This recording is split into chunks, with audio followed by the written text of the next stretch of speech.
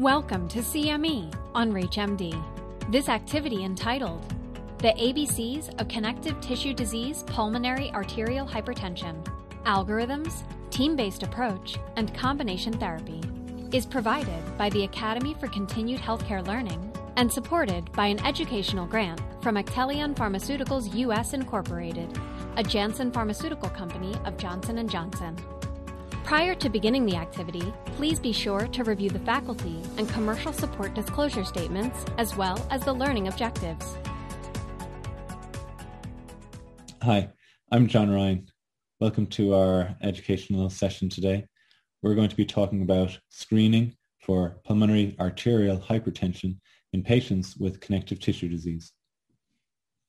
So I am a director of pulmonary hypertension clinic at the University of Utah. And today we're going to be covering the recommendations for screening and then actually also how you do your screening when looking for pulmonary arterial hypertension. The reason that you screen in the setting of connective tissue disease is because of the increased prevalence of pulmonary arterial hypertension in people with connective tissue disease. I always think about this is that, we quote the prevalence of pulmonary arterial hypertension in the general population about being 1 in about 100,000, something along those lines, rare disease. In people with connective tissue disease, scleroderma, lupus, rheumatoid arthritis, mixed connective tissue disease, among others, the prevalence is much higher. It's about 5%, so it's about 1 in 20. So it's still, if you have connective tissue disease, it's still unlikely or uncommon to develop pulmonary arterial hypertension, but the relative risk is much higher, going from 1 in 100,000 to 1 in 20 clearly is a several-fold increased risk. The other reason that it's important to screen for pulmonary arterial hypertension in connective tissue disease is because the delay in diagnosis results in worse outcomes. So we know that the average length of diagnosis from symptom onset to diagnosis of pulmonary arterial hypertension is about 2 years already. So in people with connective tissue disease, due to some challenges with the diagnostic criteria, which we're going to touch on in a couple of short minutes, ultimately they can end up with the diagnosis being delayed. Unsurprisingly then, more advanced disease, patients with more advanced disease at presentation therefore have worse outcomes. Now, the other issue is that people with connective tissue disease, people with lupus, people with scleroderma, people with mixed connective tissue disease and rheumatoid arthritis who go on to develop pulmonary arterial hypertension, their prognosis is much worse than people who have idiopathic pulmonary arterial hypertension. And we already know that the prognosis for idiopathic pulmonary arterial hypertension is poor. Medicines help, but it remains poor. But the long-term outcomes with connective tissue disease-associated pulmonary arterial hypertension are significantly worse. In our experience as well, people with connective tissue disease-associated pulmonary arterial hypertension don't necessarily respond to treatment as well as, for example, idiopathic or hereditary. So that earlier detection allows an earlier intervention.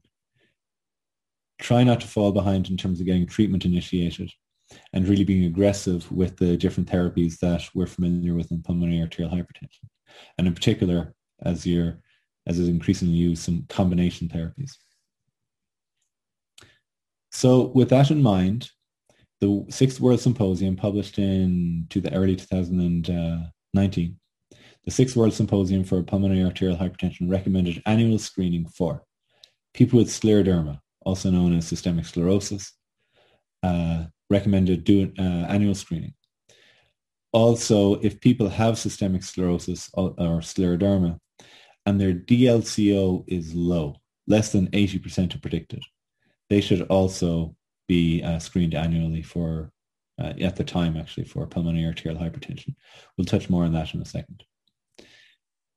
And although scleroderma is the highest risk, there is so much overlap between these diseases, lupus, mixed connective tissue disease, which by definition is mixed connective tissue disease. There's a whole host of different symptoms and signs in there. Primary Sjogren's syndrome, rheumatoid arthritis, idiopathic inflammatory myopathies. All of these things put you at higher risk of pulmonary arterial hypertension, and we would include screening all of these patients once a year with an echocardiogram. Echocardiogram, touch on in a second, is pretty accurate in terms of picking this up early, but it's just a matter of doing it every year. And it's also, you do have to be comfortable with having a lot of normal echoes, because as I said, the prevalence or the risk is 1 in 20. So that means 19 out of 20 people with these connective tissue diseases will not have pulmonary arterial hypertension on their echocardiogram. So there can be a little, not necessarily frustration, but you do need to appreciate that you'll have a lot of negatives for a lot of years before you'll find someone who actually has pulmonary arterial hypertension. But again, going back, because their prognosis is so poor, it's important to screen for it among everyone. Echocardiogram remains, and likely will always be, our most important non-invasive screening tool. It is important, however, for the echocardiogram to be what I refer to as RV-centric, right ventricular centric. Echocardiograms in clinical practice are oftentimes focused on the left ventricle. What's the left ventricular ejection fraction? What's the mitral valve looks like? What's the aortic valve look like? And for good reason. Left heart disease, mitral valve disease, and aortic valve disease are far, far more common than pulmonary arterial hypertension, and more likely to be the cause of patient symptoms.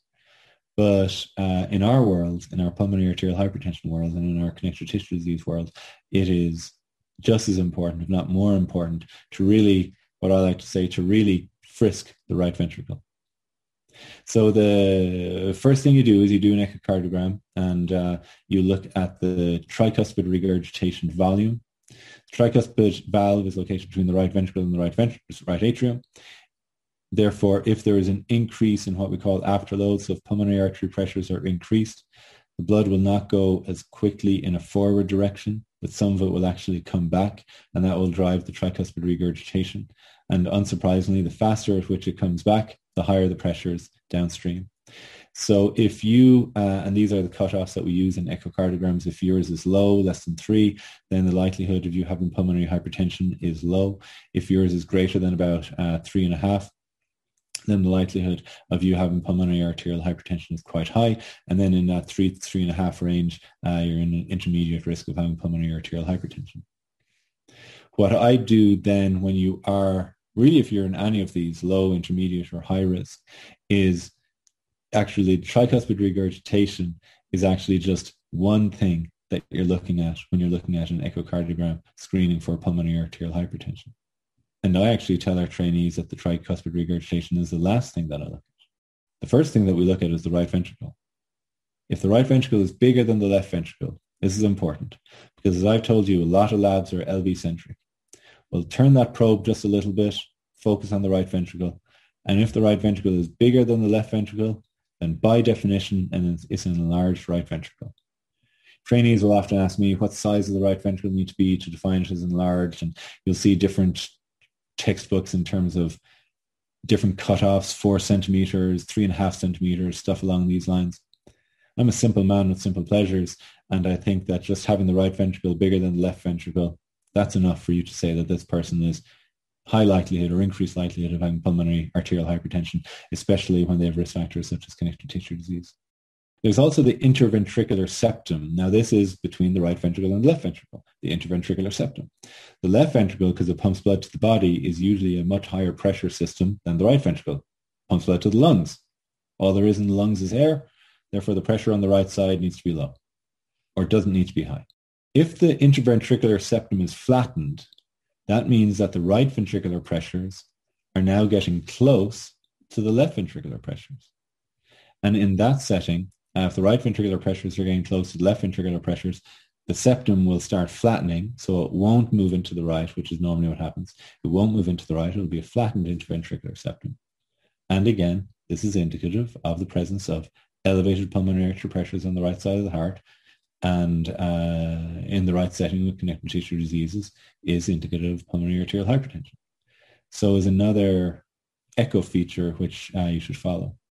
The pulmonary artery itself, then, the key one is really the size of the pulmonary artery. The pulmonary artery should not be greater than 2.5 centimeters.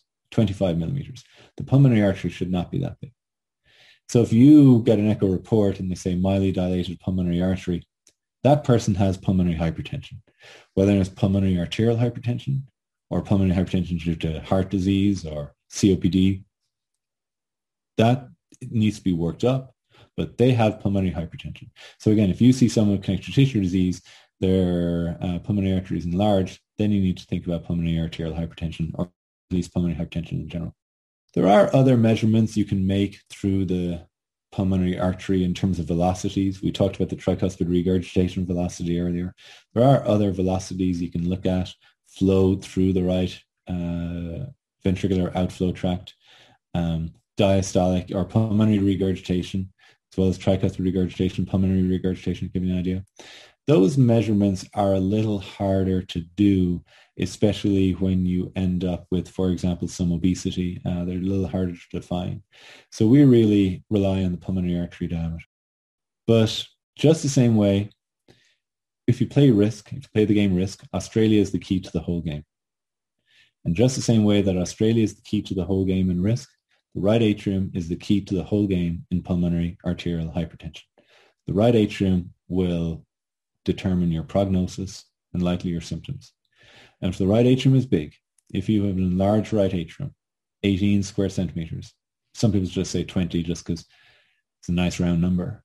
So if your right atrial area gets to 18 to 20 square centimeters, that's an enlarged right atrium. That, in the right setting, exertional dyspnea, connective tissue disease, low DLCO, that's indicative of pulmonary arterial hypertension. You can also look at the inferior vena cava, and if that's dilated, then that is reflective of the fact that the right atrial pressures are high. The IVC feeds into the right atrium. If the IVC is dilated because the IVC has higher pressures, guess what? The right atrium has higher pressures because the right atrium backs up into the IVC.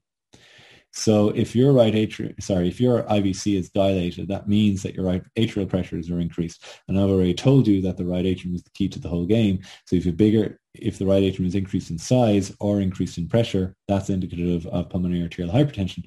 And that's actually fairly indicative of prognosis as well. So look at the IVC, look at the right atrium, look at the right ventricle, and look at the pulmonary artery. And if you don't do those things, and if they're all normal, then you're really comfortable. Come back in a year, we'll do it again. If those are abnormal, you need to work it up. There are then additional tests for screening, which really complement the echocardiogram that we just talked about. By far and away, the most useful thing for screening is a history, their history of the connective tissue disease and their history of symptoms. Then the next is the echocardiogram.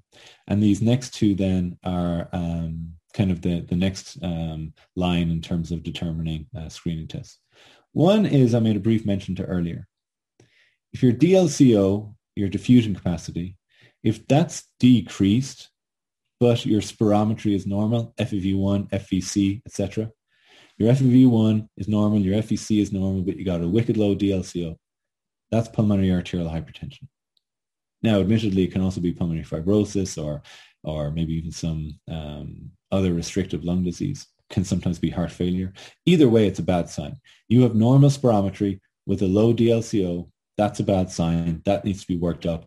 The most common and most sinister reason is pulmonary arterial hypertension. But regardless of the underlying etiology, it needs to be worked up because it carries a poor prognosis. Then the NT-proBNP. Some people, depending on your lab, might use regular old BNP. Other people use N-terminal proBNP. If that is 2 times higher than normal, then that is indicative of high risk of having heart failure or pulmonary arterial hypertension. So that needs to be worked up. And the workup is a referral for a right heart catheterization. So if any of these screening tests are positive, echo, DLCO, N-terminal proBNP, or if your symptoms have just raised your suspicion so high, then you refer on for a right heart catheterization. So in summary, the take-home points here are you've got to screen your people with connective tissue disease every year. Screening with the echo is the best bet. First of all, they could have heart failure. They could have left-sided heart failure. But they can also have pulmonary hypertension, and in particular pulmonary arterial hypertension. And now what I'd like you to do is join me for the next chapter in our connective tissue disease series, which is how to diagnose pulmonary arterial hypertension in patients with connective tissue disease. Thank you for joining me. I hope this was a rewarding discussion.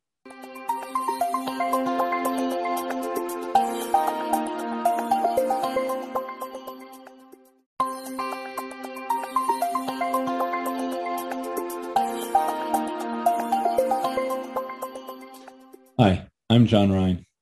Today we're going to be talking about diagnosing pulmonary arterial hypertension in patients with connective tissue disease. So I run the pulmonary hypertension program at the University of Utah. And the things we're going to touch on today are the barriers to diagnosing pulmonary arterial hypertension in patients with connective tissue disease. And we're also going to go over the diagnostic algorithm and the clinical nuances in patients with connective tissue disease. I often refer to the diagnostic algorithm as job security. It's so complex that oftentimes when people look at it, they throw up their hands and say, Yara, listen, I'm just going to send it to a pulmonary hypertension center. That, I think, is actually a very reasonable thing to do. And any of us who run PH programs are very welcoming to that, acknowledging the fact that how hard it can be, especially in community practice or in rural parts of this country, how hard it can be to coordinate all the necessary diagnostic workups. As is often quoted and we're often reminded of, there remains a delay to diagnosing pulmonary arterial hypertension. And that delay is just under 2 years. From symptom onset to diagnosis, there's a delay of 2 years in terms of diagnosing pulmonary arterial hypertension. That's too long. The reason for that delay is because the symptoms are deemed to be vague and nonspecific. Fatigue. A lot of people go into their primary care providers with fatigue. Exercise intolerance. Guess what? I'm getting short of breath walking up a hill, getting short of breath walking up a flight of stairs. And 90% of people present with dyspnea, shortness of breath. I used to be able to walk 5 miles without a concern. Now I'm getting short of breath at 1 mile, or now I'm getting short of breath inside a house. And it said, so 90% of people presenting with dyspnea and then various combinations of fatigue and exercise intolerance, it does admittedly get challenging. Because if our primary care providers ordered echoes, the main screening tool being echo, if our primary care providers ordered echoes on everybody who was short of breath, they'd be ordering echoes all day long.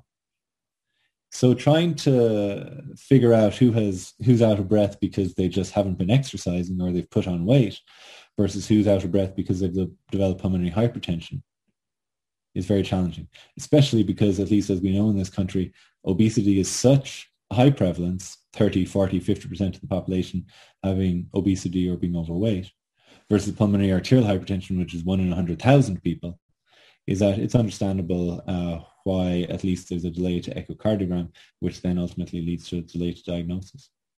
It also can be hard to iron out which symptoms are due to progression of the connective tissue disease versus which symptoms are due to new onset pulmonary arterial hypertension. So you have scleroderma, you have lupus, you have mixed connective tissue disease or some sort of inflammatory myopathy. You're not feeling that good anyway. So it can be hard to figure out, has your clinical decline, has it been because you're not feeling good and your disease has gotten worse? Or is your clinical decline because you developed new disease? Now you have pulmonary arterial hypertension as well as having scleroderma. And that can be challenging. The other part of this that's challenging is within connective tissue diseases, the risk of developing pulmonary arterial hypertension is about 5%, 1 in 20. The risk for everyone else, those of us who do not have connective tissue disease, is about 1 in 100,000. But there are also a lot of other diseases that they're at risk for when you have a connective tissue disease. You're also at risk for interstitial lung disease. You're at risk for left-sided heart disease, regular old true blue heart failure with reduced ejection fraction, heart failure with preserved ejection fraction, systolic or diastolic heart failure. There are also then 2 uncommon diseases, pulmonary veno-occlusive disease, an uncommon disease where the pulmonary veins actually develop changes similar to PAH, but on the venous side. and then a condition referred to as chronic thromboembolic pulmonary hypertension, which is quite a mouthful, abbreviated to CTEPH. And this is group 4 pulmonary hypertension, accounts for about 1% of all forms of pulmonary hypertension, but is distinguished by the fact that it's curable with open heart surgery, or more specifically open lung surgery, with a pulmonary endarterectomy. It's particularly common in patients with lupus. And guess what?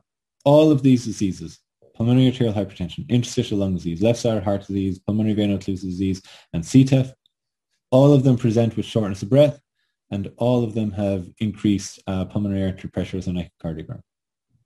So it really does rely on doing other workups to determine which is the underlying etiology.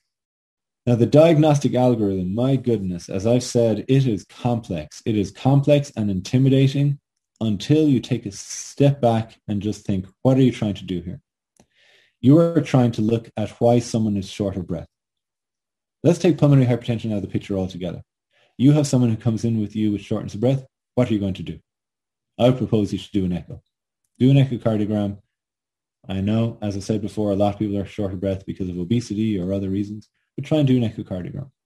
If the echocardiogram is normal or gives you a low likelihood of having pulmonary hypertension, then you're done from the pulmonary hypertension standpoint. You still need to do a workup for the shortness of breath. It could still be interstitial lung disease, for example. So you still need to do PFTs. But the echocardiogram can give you an indication of how likely they are to have pulmonary hypertension. Before you do the echo, though, I want to take one more step back and actually say that the backbone of your diagnosis of pulmonary hypertension is actually your history and exam. The regular old H&P, as you call it in this country, history and physical exam. So really emphasize those. Look for symptoms of PH, shortness of breath, fatigue, exercise intolerance, maybe even some chest pain, some syncope. Look for signs of pulmonary hypertension, increased pressures in the right side of the heart, right ventricular heave when you put your hand on the chest, peripheral edema. And then you can do some laboratory testing as well, N-terminal proBNP, for example. But again, if someone's coming in with shortness of breath, these are the things you should be looking for anyway. These are the questions you should be asking anyway. And these are the tests you should be doing anyway. So you get an echo and it's higher intermediate probability of pulmonary hypertension. What's next? You can just refer to a pulmonary hypertension center, as I said. We'll welcome them with open arms. But you can also do a VQ scan. As we said, CTEPH is a curable form of pulmonary hypertension. So it is worthwhile just seeing is, can I do a VQ scan? Is that enough to determine the causes of their shortness of breath? And if it is, if the VQ scan is abnormal, guess what? Now you're referring to a pulmonary hypertension center anyway. So if you want, you can refer for the VQ scan, or you can refer to the PH team and then have them do the VQ scan. Now, by far and away, so I often say 60% of pulmonary hypertension is due to left-sided heart disease. So, and then about 30% is due to chronic hypoxic lung disease. Things like pulmonary fibrosis, sleep apnea, COPD, obesity, hypoventilation syndrome. It's that final 10% that's pulmonary arterial hypertension or pulmonary vascular disease, because there's a small component of CTEPH. But 90% likelihood, if you have someone with pulmonary hypertension, there's 90% likelihood it's due to left-sided heart disease, HFpEF, HFrEF, valvular heart disease, or due to chronic hypoxic lung disease. So that's the workup that you do. You make sure there's no left-sided heart disease. You make sure there's no lung disease. How do you do the latter? You do pulmonary function tests. Do pulmonary function tests. Make sure your FEV1 and FVC are normal. If they're not normal, then you're looking at restrictive lung disease or obstructive lung disease. But if you've done the workup for pulmonary hypertension, or as I like to say, if you've done the workup for dyspnea, then the key, and you have found no clinically significant left-sided heart disease or chronic hypoxic lung disease, then you're referring to a pulmonary hypertension center or expert center in order to coordinate treatment and continue the workup. Now, the management of the pulmonary hypertension center is not that much different. It's really the same. It's just we have bigger infrastructure and we have dedicated teams towards this. Those who work in primary care have teams, but they're dedicated to everything. Prostate cancer screening, breast cancer screening, calling up results of lipid levels, psychiatric illnesses. So we in pulmonary hypertension centers, we have teams that are dedicated to the workup of pulmonary hypertension. We've got nurses, advanced practice clinicians, medical assistants, we got the whole gamut. So we are very comfortable doing the workup. And as I said, the workup at the Pulmonary Hypertension Center is not that different from the workup, or not different at all, in fact, from the workup outside the Pulmonary Hypertension Expert Center. You do the VQ scan. The VQ scan is abnormal, you're heading down towards CTEPH, and you're working towards it. If the VQ scan is normal, then you're doing this diagnostic workup, ruling out left-sided heart disease, ruling out lung disease. And then you do a right heart catheterization. And if the right heart, for the diagnosis of pulmonary hypertension, and also for the classification, because in your right heart catheterization, yes, all of these people, if you've adequately screened them out, all of these people will have elevated pulmonary artery pressures. What you're trying to figure out, however, is are their pulmonary artery pressures increased due to pulmonary arterial hypertension, or more commonly, left-sided heart disease? And the way you do that is you do measurement, it's quite a mouthful as well. It's called pulmonary capillary wedge pressure. And you measure a wedge pressure. If the wedge is high, then the disease, the pulmonary and PA pressures are high, then it's due to pulmonary hypertension from left-sided heart disease. If the pulmonary artery pressures are high and the wedge is low, then you're very confident and comfortable attributing the pulmonary hypertension to pulmonary vascular disease, such as pulmonary arterial hypertension. However, and I hope I'm not distracting you from this, but this is why we feel, and those of us in the PH community feel, that you need to do the rest of the workup before the right heart catheterization. If you have a high PA pressure and you have a low wedge, you do not know if that truly is due to pulmonary arterial hypertension, or if it's due to hypoxic lung disease, or if it's due to CTEPH. You don't know. So that's why it's important to do pulmonary function tests before doing the right heart catheterization, as well as do a VQ scan before you do the right heart catheterization, so that when you get those numbers, you can tell, the patient can leave the cath lab knowing that their diagnosis is group 1, 2, 3, 4, or less commonly 5. So that's why you do the workup beforehand. Now, the right heart cath is reviewed, the case is reviewed typically by a multidisciplinary pulmonary hypertension team such as ours, and then you classify it, and then you start treatment. You start the treatment for, if it's group 1, for pulmonary arterial hypertension, sildenafil, macitentan, things along those lines.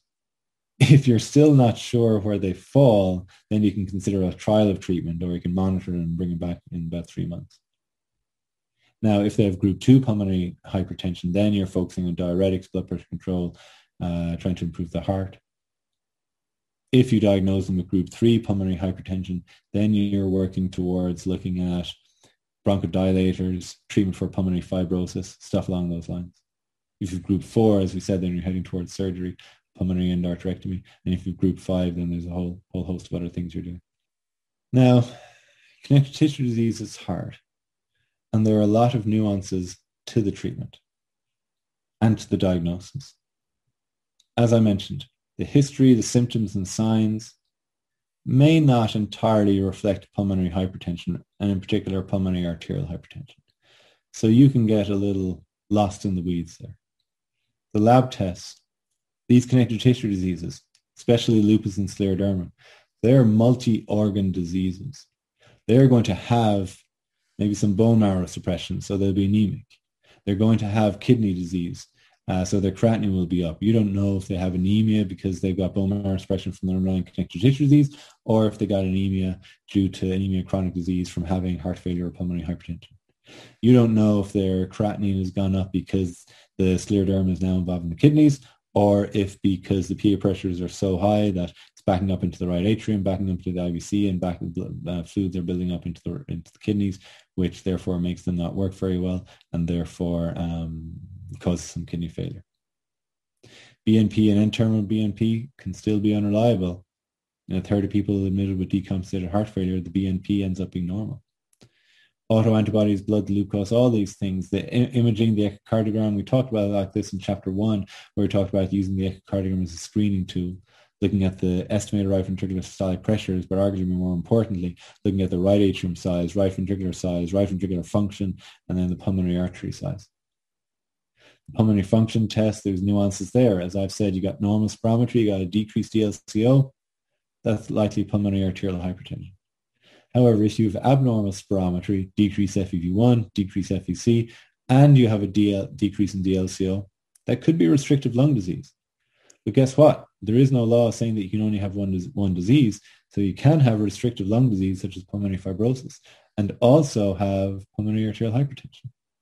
Cardiopulmonary exercise tolerance testing then can be challenging, especially over the last year with COVID, because of all the exhaled and inhaled gases with exercise.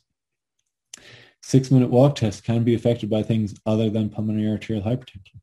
Granted, our clinical trials have relied heavily on the 6-minute walk test. But if you have connective tissue disease, you've got arthritis, you've got scleroderma, you've got weight loss, guess what? That's going to impact your 6-minute walk distance as well. And then the right heart catheterization, I tried to make it simple for you there by saying that if the wedge is high, it's left-sided heart disease. But then I said if the wedge is low, then you have all these other things it could be. Group 1, Group 3, Group 4, Group 5. So it does require a set of eyes that do this all the time. Even if it's just for the diagnosis, even if it's just day 1 to 30, get them into a pulmonary hypertension center. They give you the diagnosis and then have a discussion with that team to say, do you want to continue to follow them, or can we coordinate care in the primary care setting? So in summary, someone comes in with you, connective tissue disease and shortness of breath, you got to think of the uncommon things, pulmonary arterial hypertension most particularly. The diagnostic algorithm, job security, as I said, listen, any PH program will be delighted to do the workup for you. If you want to keep the workup in-house and then send it on to us to evaluate, happy to do that too. But just make sure that you do a thorough workup. And as I said, although we say the workup is for pulmonary hypertension, really that workup is just for shortness of breath. So that wraps up chapter 2. Hopefully this has been a rewarding experience for you. We'll see you on the other side of chapter 3. We're going to touch on the treatment of connective tissue disease associated pulmonary arterial hypertension. Thank you for your time.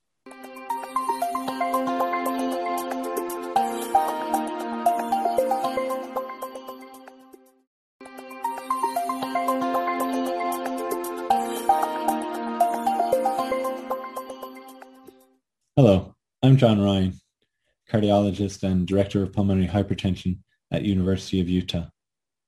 Today we're going to be talking about, we're in chapter 3 of our series for connective tissue disease associated pulmonary arterial hypertension, and we're going to be talking about insights for the treatment of connective tissue disease associated pulmonary arterial hypertension. We will be relying heavily on the CHEST treatment algorithm. I was one of the authors on the CHEST guidelines. We're going to do specific treatment considerations for connective tissue disease associated pulmonary arterial hypertension. A lot of that really depends on some subgroup analyses from clinical trials. And then we're going to look at what's coming down the road. People used to say in Boston, coming down the pike. And then other people say coming down the pipe. So lots of different things coming out there. And we want to look at each of those. Okay. The treatment algorithm for pulmonary arterial hypertension really, through thick and thin, depends on symptoms. If they in functional class, so you really got to be careful, and you really have, as the Americans would say, you really have to put your nickel down as to what is their functional class. Functional class 1, 2, 3, or 4. Functional class 1 is easy. It's people who are not short of breath at all. No symptoms, just came up on a screening echo, something like that. Functional class 4 is also easy. People who are short of breath at rest. Those people need to be started on parenteral prostacyclins. Where we really have a hard time making decisions is people who are functional class 2 and functional class 3. Functional class 2 is described as getting short of breath on moderate exertion. Functional class 3 is described as getting short of breath on mild exertion. What's mild for some might be moderate for someone else, so there is some subjectivity there. One of the things that our colleague, that our team describes is discussion of if you are short of breath outside the house, and if you can get outside the house, then you're functional class 2. If you get short of breath inside the house, for example, walking up a flight of stairs, putting on your clothes, doing, cooking, then you're functional class 3. So that's another way of looking at it. So then, as I said, the treatment really depends on the functional class. So you really have to commit to what is that functional class of the patient. If they're functional class 1, came up in a screening echo, they have connective tissue disease, they got into their annual echo, pulmonary hypertension came up, then actually you can kind of figure out what you want to do. There's no trials to show that functional class 1 should or can be treated. But you can determine when you want to start treatment and determine if there is some sort of functional decline. Now, if they're functional class 2, then you got to talk to the patient about starting treatment. The typical algorithm in 2021 is to start with what's called upfront dual combination therapy, or dual combination therapy, as the Americans would say. So, and this is driven by what's called the AMBITION trial, which will show subsequently. But there was a time when I was a younger man, there was a time when you would start one drug, follow the patient along. If the patient got sicker, you'd start a second drug, and then follow the patient along again.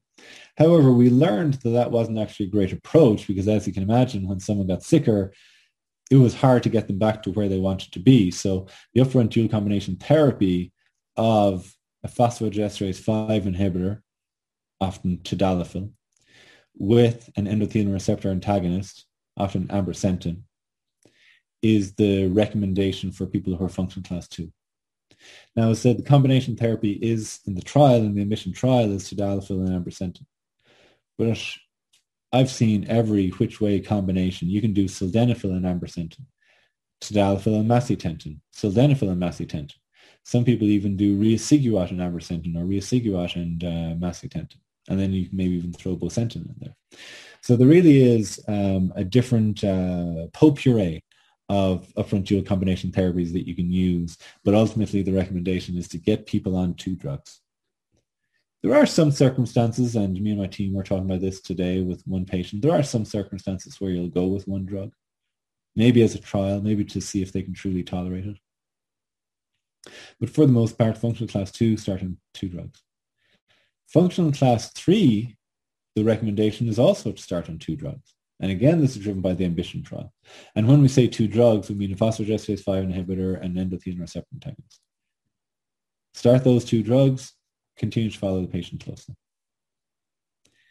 If there is a clinical decline, or if they presented with functional class 4 symptoms right out the gate, then, as I said, the decision-making becomes a lot easier, because that does require parenteral prostacyclins, intravenous or subcutaneous prostacyclins. The intravenous forms are epoprostenol, the other and treprostinil. The subcutaneous form is just treprostinil. And that really is the recommendations when people are functional class 4. Now, what makes you functional class 4 again? Shorter breath at rest. Actually, also, I think if you have angina, but in particular, if you have syncope, if you're passing out, then you're functional class 4. So they should be started on parenteral prostacyclins. So let's take a step back and think of those 4 again. Functional class 1, no symptoms, maybe follow them, maybe start a single drug, see how things are looking.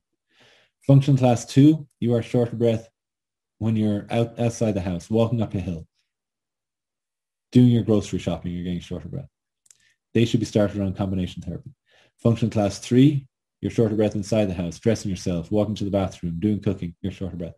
You're functional class 3, those people should be started on upfront dual combination therapy. Functional class 4, you're short of breath at rest or you're passing out, they need to be started on parenteral prostacyclins. Now, unfortunately, if they have disease that's so advanced, you do, however, need to also consider a lung transplant. That is a curative treatment for pulmonary arterial hypertension. Now, admittedly, you swap out one disease for another. You swap out having pulmonary arterial hypertension for having lung transplant. You still need to be on medicine. But that is something that's worth considering. And for us, at least, anytime we start patients on prostacyclins, we also have them see the lung transplant team. The other thing to bear in mind is that if you started a functional class 2, if you started a functional class 3, and you're on your dual combination therapy, and you start to clinically decline, your trajectory is going that you're going to continue to decline even more. And we know the natural history of this disease, that's progressive disease. We don't have any cures available at the moment. We'll touch on some novel investigative treatments towards the end of this chapter, but we don't have any cures. So it's important to bear that in mind, that you're on your dual combination therapy, you progress, then you need to be started on a third agent.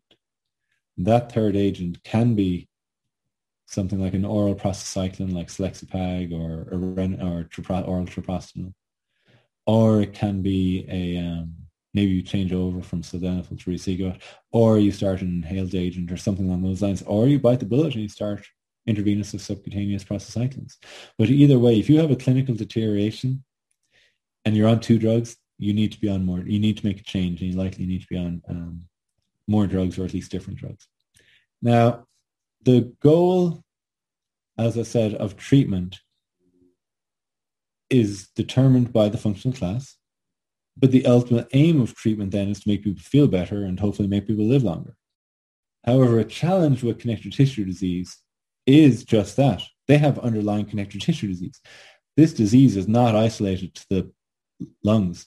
It's not even isolated to the pulmonary arteries. They have involvement of their lung airways, pulmonary fibrosis. They have involvement of their heart failure. They have involvement of the kidneys. They have involvement of the skin. Their GI tract is disease. So you also have to bear in mind when you're treating these patients that they also have other diseases, other underlying connective tissue diseases, which make the treatment more complicated and the likelihood of having success it decreases. The other issue that's worth bearing in mind is that some people think that it appears rather, that the efficacy of these pulmonary arterial hypertension therapies is actually lower in pulmonary arterial hypertension from connective tissue disease than it is in pulmonary arterial hypertension from idiopathic or hereditary, etc. So they actually have a worse prognosis. They present later, they present with more advanced disease, and they don't respond to the treatment as quickly. So that's why you really got to keep an eye on top of them and be aggressive. From the great classic movie, Bring It On, be aggressive, be aggressive. You got to be aggressive with these patients. One of the questions we commonly ask, and even earlier on today, my team and I were talking about which of these is the best, which of these should be the one that I put patients on. It's really hard to be definitive about that because there are 13 medicines available in the United States for pulmonary arterial hypertension. And when you're deciding which of these treatments to choose in the different subgroups of pulmonary arterial hypertension, connective tissue disease being the one we're focusing on, but there's also HIV, there's also liver disease, there's also methamphetamine-associated pulmonary arterial hypertension. It's important to compare the treatment responses from these medicines. When you look at patients who have connective tissue disease-associated pulmonary arterial hypertension who are being treated, and you compare those who have idiopathic pulmonary arterial hypertension who are being treated, the patients with connective tissue disease do not respond as well. 6-minute walk test improves by about 23 meters, for example, in this large meta-analysis. 6-minute walk distance might improve by about 23 meters in connective tissue disease, whereas it improved by 40 meters in those with idiopathic pulmonary arterial hypertension. So there clearly is a different response. And that may be, as I've mentioned time and again, the fact that there are differences in the underlying, in the other organ systems that are also diseased. The treatment is less effective in reducing clinical worsening. Clinical worsening in clinical trials has different definitions, but it's predominantly hospitalization for pulmonary arterial hypertension, initiation of prostacyclins, say, lung transplant, atrial septostomy, right heart failure, or death. Death obviously being arguably the worst outcome. And when you are treating connective tissue disease associated with pulmonary arterial hypertension, it just doesn't respond as well than people with idiopathic pulmonary arterial hypertension. So that failure to increase the walk as much is echoed by failure to have clinical improvement as much, or at least to stay off from clinical worsening. Now, the AMBITION trial has been studied, and in particular with connective tissue disease associated pulmonary arterial hypertension. And has been shown that combination therapy, as I mentioned before, PDE5 endothelin receptor antagonist, that did decrease the risk of clinical failure, as well as increased 6-minute walk distance, as well as other surrogate markers of outcomes, specifically N-terminal proBNP. And that its finding is echoed significantly in people with connective tissue disease. So that is replicated in people with connective tissue disease. The bulk of the people in that trial who had connective tissue disease did actually have scleroderma. So then the selexipag trial, which was referred to as the Griffin trial, that did decrease the risk of another composite endpoint, morbidity, mortality, end-terminal pro-BNP, 6-minute walk distance. So it did reduce that composite endpoint. That was the primary endpoint. And again, in a subgroup analysis, 80% of the people in the subgroup analysis, incidentally, were already on therapies, PD5s, endothelin receptor antagonists, or both. And in that group, they echoed the results that we saw in the primary endpoint for the large study was echoed or replicated in the connective tissue disease group. So it was consistent across between the two groups. In particular, despite the fact that patients were on some sort of background therapy. So we can safely say that the dual combination therapy that we've talked about works in all populations of pulmonary arterial hypertension, works just as much in connective tissue disease-associated pulmonary arterial hypertension. Selexipag then in the Griffin study worked in all populations of pulmonary arterial hypertension and worked in pulmonary arterial hypertension from connective tissue disease. Riociguat was studied in the patent trial, shown to improve 6-minute walk distance.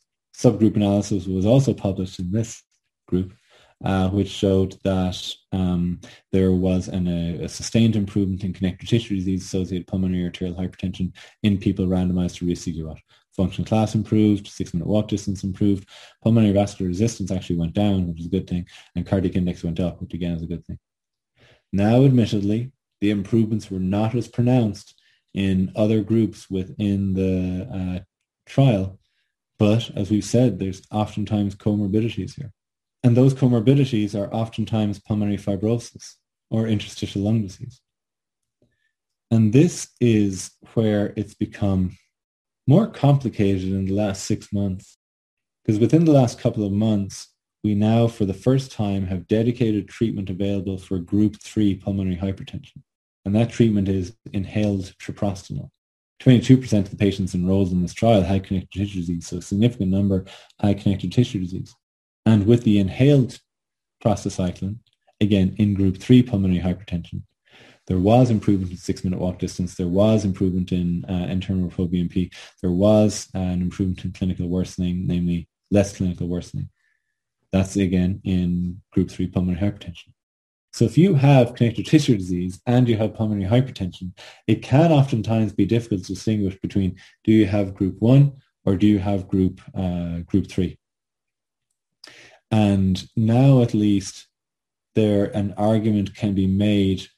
Inhaled treprostinil is approved for group 1 as well as now approved for group 3. So the question that arises, at least, is that if you have someone with pulmonary hypertension, they have a mixture of group 1 and group 3, for example, as commonly happens in connective tissue diseases, should they be started on inhaled treprostinil? And we're all trying to figure out the answer to that.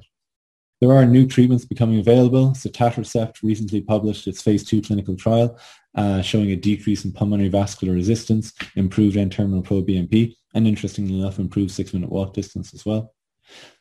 Now, we'll need to see if that gets replicated in the larger phase 3 trial, which also will include more clinical outcomes. As I often say, no one ever comes to me and says, my God, Dr. Ryan, I woke up this morning and my PVR was 7. Can you help me out?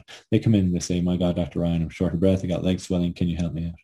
Other drugs that are being developed, seralutinib or GB002 is an inhaled agent which inhibits platelet-derived growth factor, which has been implicated in the development of pulmonary arterial hypertension. It's been shown to be beneficial in animal models and is now in the phase 2 trials. So, in summary, when it comes to treating pulmonary arterial hypertension, and in particular when it comes to treating connective tissue disease-associated pulmonary arterial hypertension, there's a lot of things that you gotta consider. You got to consider their functional class. You got to consider their comorbidities. If they're functional class, that determines what you're starting with. If you're starting with dual combination therapy, or if you're starting with parenteral prostacyclins. And then you got to follow them along closely and determine when you need to up-escalate therapy. And then finally, of course, as I said, there is this concern or this question about where does inhaled treatment fall in here, in particular for people who have a combined group 1 and group 3 pulmonary arterial hypertension. So thank you very much. I know that was quite the whirlwind through the treatment of pulmonary arterial hypertension.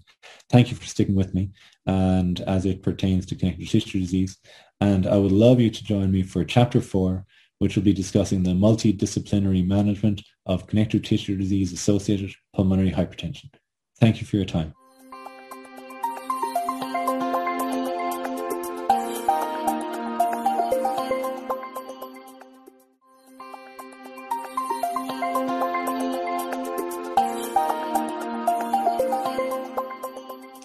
Hello, I'm John Ryan, cardiologist and director of pulmonary hypertension at University of Utah. It gives me great pleasure to talk about something that is very near and dear to my heart, which is the multidisciplinary management of connective tissue disease-associated pulmonary arterial hypertension. Within pulmonary arterial hypertension, there are roles from different clinicians, and there's actually a large role that the patient plays. So we want to touch on some of our own experiences in this multidisciplinary management of patients with connective tissue disease-associated pulmonary arterial hypertension. So no one ever presents to me, for example, without an echocardiogram. Anyone who comes to me as a cardiologist and anyone who runs a pulmonary hypertension center, be it cardiologist or pulmonologist or both, invariably has had an echo beforehand and invariably has been informed you have pulmonary hypertension. And then oftentimes it's up to us to figure out what the cause of that pulmonary hypertension is. In that setting, the most important aspect and most important kind of person who plays a role here is really the primary care provider. The primary care team are the people who are picking up pulmonary hypertension first because they're the ones getting the echoes. Now, it can be challenging to decide to get an echo because the symptoms are so vague. Patients are tired. Patients are able to do less exercise. But oftentimes it's important to develop, or in fact always it's important to develop good collaborations with the primary care team so that they can know when to look for pulmonary hypertension and then know how to contact you once they find pulmonary hypertension.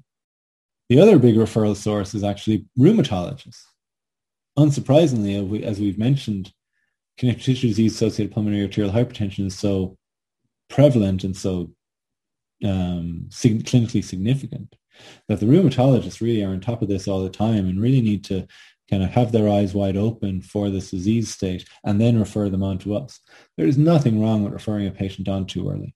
Now, oftentimes people look at me confused when they find out I'm a cardiologist and I deal with pulmonary hypertension, and some people think I'm a cardiologist and a pulmonologist, and that's not the case. We've looked at this in our own work, and within the United States, 60% of patients with pulmonary hypertension are cared for by pulmonologists, lung doctors. 30% are cared for by cardiologists, and then a 10% is some sort of mixture, or maybe some surgeons in there, maybe even some primary care pediatricians as well. So it is not uncommon to have one or both of these of cardiologists and pulmonologists taking care of you. Within our team, we think it is at University of Utah, we do have a combined team of cardiologists and pulmonologists, and we do think it's important and useful to have both of those disciplines represented when caring for people with pulmonary hypertension. The reason in particular is because actually so much of pulmonary hypertension is due to heart disease or is due to lung disease. It's only that small 10% that's due to pulmonary arterial hypertension. As I like to say, any old Yahoo can take care of that 10%. It's the other 90%. That's what's complicated. You have diastolic heart failure, very hard to treat. You have chronic hypoxic lung disease, very hard to treat. But when you get referred to a pulmonary hypertension center, or when you refer your patients to a pulmonary hypertension center, what you want most particularly is you want a diagnosis. Are they group 1, 2, 3, 4, or 5? And that's where having a combined clinic where my colleague, Dr. Hatton, Dr. Beck, they're both pulmonologists. They'll present cases to us and we'll look at it and say, oh, there's a little bit of heart disease in here as well, or there's no heart disease and it's all lung. Similarly, I'll have a case, say, for example, of someone with significant obesity and figuring out if it's just due to heart disease or if they also have obesity hyperventilation syndrome. So that's where this multidisciplinary team comes in. Then, as I like to say, the best medicine I have are our advanced practice clinicians, our PAs and NPs. They're our best medicines that we have because they're on the phones, they're seeing patients in the front lines, they're the ones who are following up the testing, following up the response to treatment, and they tell you what's actually going on.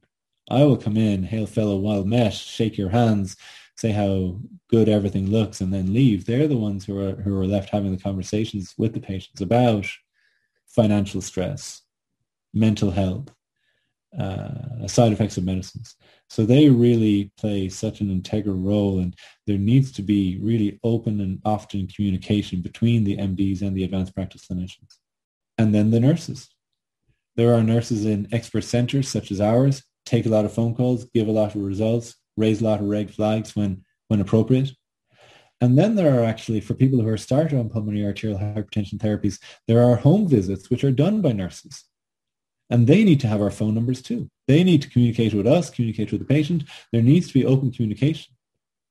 So all of these, hopefully I've been able to get across the importance of open communication between primary care providers and the pulmonary hypertension team, rheumatologists and the pulmonary hypertension team. Even within the pulmonary hypertension team, there needs to be open communication between the cardiologists, the pulmonologists, the advanced practice clinicians, the nurses. And then there needs to be open communication with the people who are in the homes, the nurses who are visiting the homes. And then central to all of this, integral to all of this, is the patient themselves and them taking on a leading role in terms of their own management, advocating for themselves, educating themselves, and accessing and determining ways, working with the teams as to how to readily access their healthcare, as well as stay educated in their disease process. As I said, the multidisciplinary team is key for the diagnosis, helps iron out these group 1s, group 2, group 3s, group 4s. You'd be surprised at things that you miss. The risk assessment then is also useful, again, from different eyes, because if you have seen this before, the last person I saw with lupus, with this phenotype, didn't respond very well, or a conversation I had this morning with one of our physician assistants was a HIV-associated pulmonary arterial hypertension. Seen this before, this is the best medicine that you should use, let's see how that goes. So that risk assessment is useful, or someone with liver disease and say, whoa, if we don't get this person treated and if we don't get them transplanted, they're not going to do well. So very useful to have those discussions for risk assessment, as well as I said, for determining the first line of treatment. Is it combination therapy, or is it actually a scenario where a single agent is beneficial? Then nobody can do the monitoring all by themselves. You need a team to do the monitoring. And you also actually need the patient to do the monitoring too. So that's where, again, the role of the patient comes up, is that there's nothing more. My nightmare is when a patient comes in and says, listen, I haven't been doing well for 3 weeks or for 6 weeks, and they turn up to clinic and they look like they're about a step away from dying. You're like, oh my goodness, should have told me this 5 weeks ago, or why didn't you tell me 5 weeks ago? So there really is an important for the physician team and the medical team to more appropriately to do ongoing monitoring, but also the patient themselves, and then modify the treatment based on best practices and previous experiences. So I cannot overemphasize the role that multidisciplinary teams have. You need a different set of eyes. You need different perspectives. You need different skill sets. And that's what each of these teams bring, or each of these members of the team bring. They bring different skills. Complement that together, develop a respectful and open communication work environment, and then you're giving the patient the best chance that they can have to do as well as they can with a tough disease. Thank you for your time. This has been an enormous pleasure for me.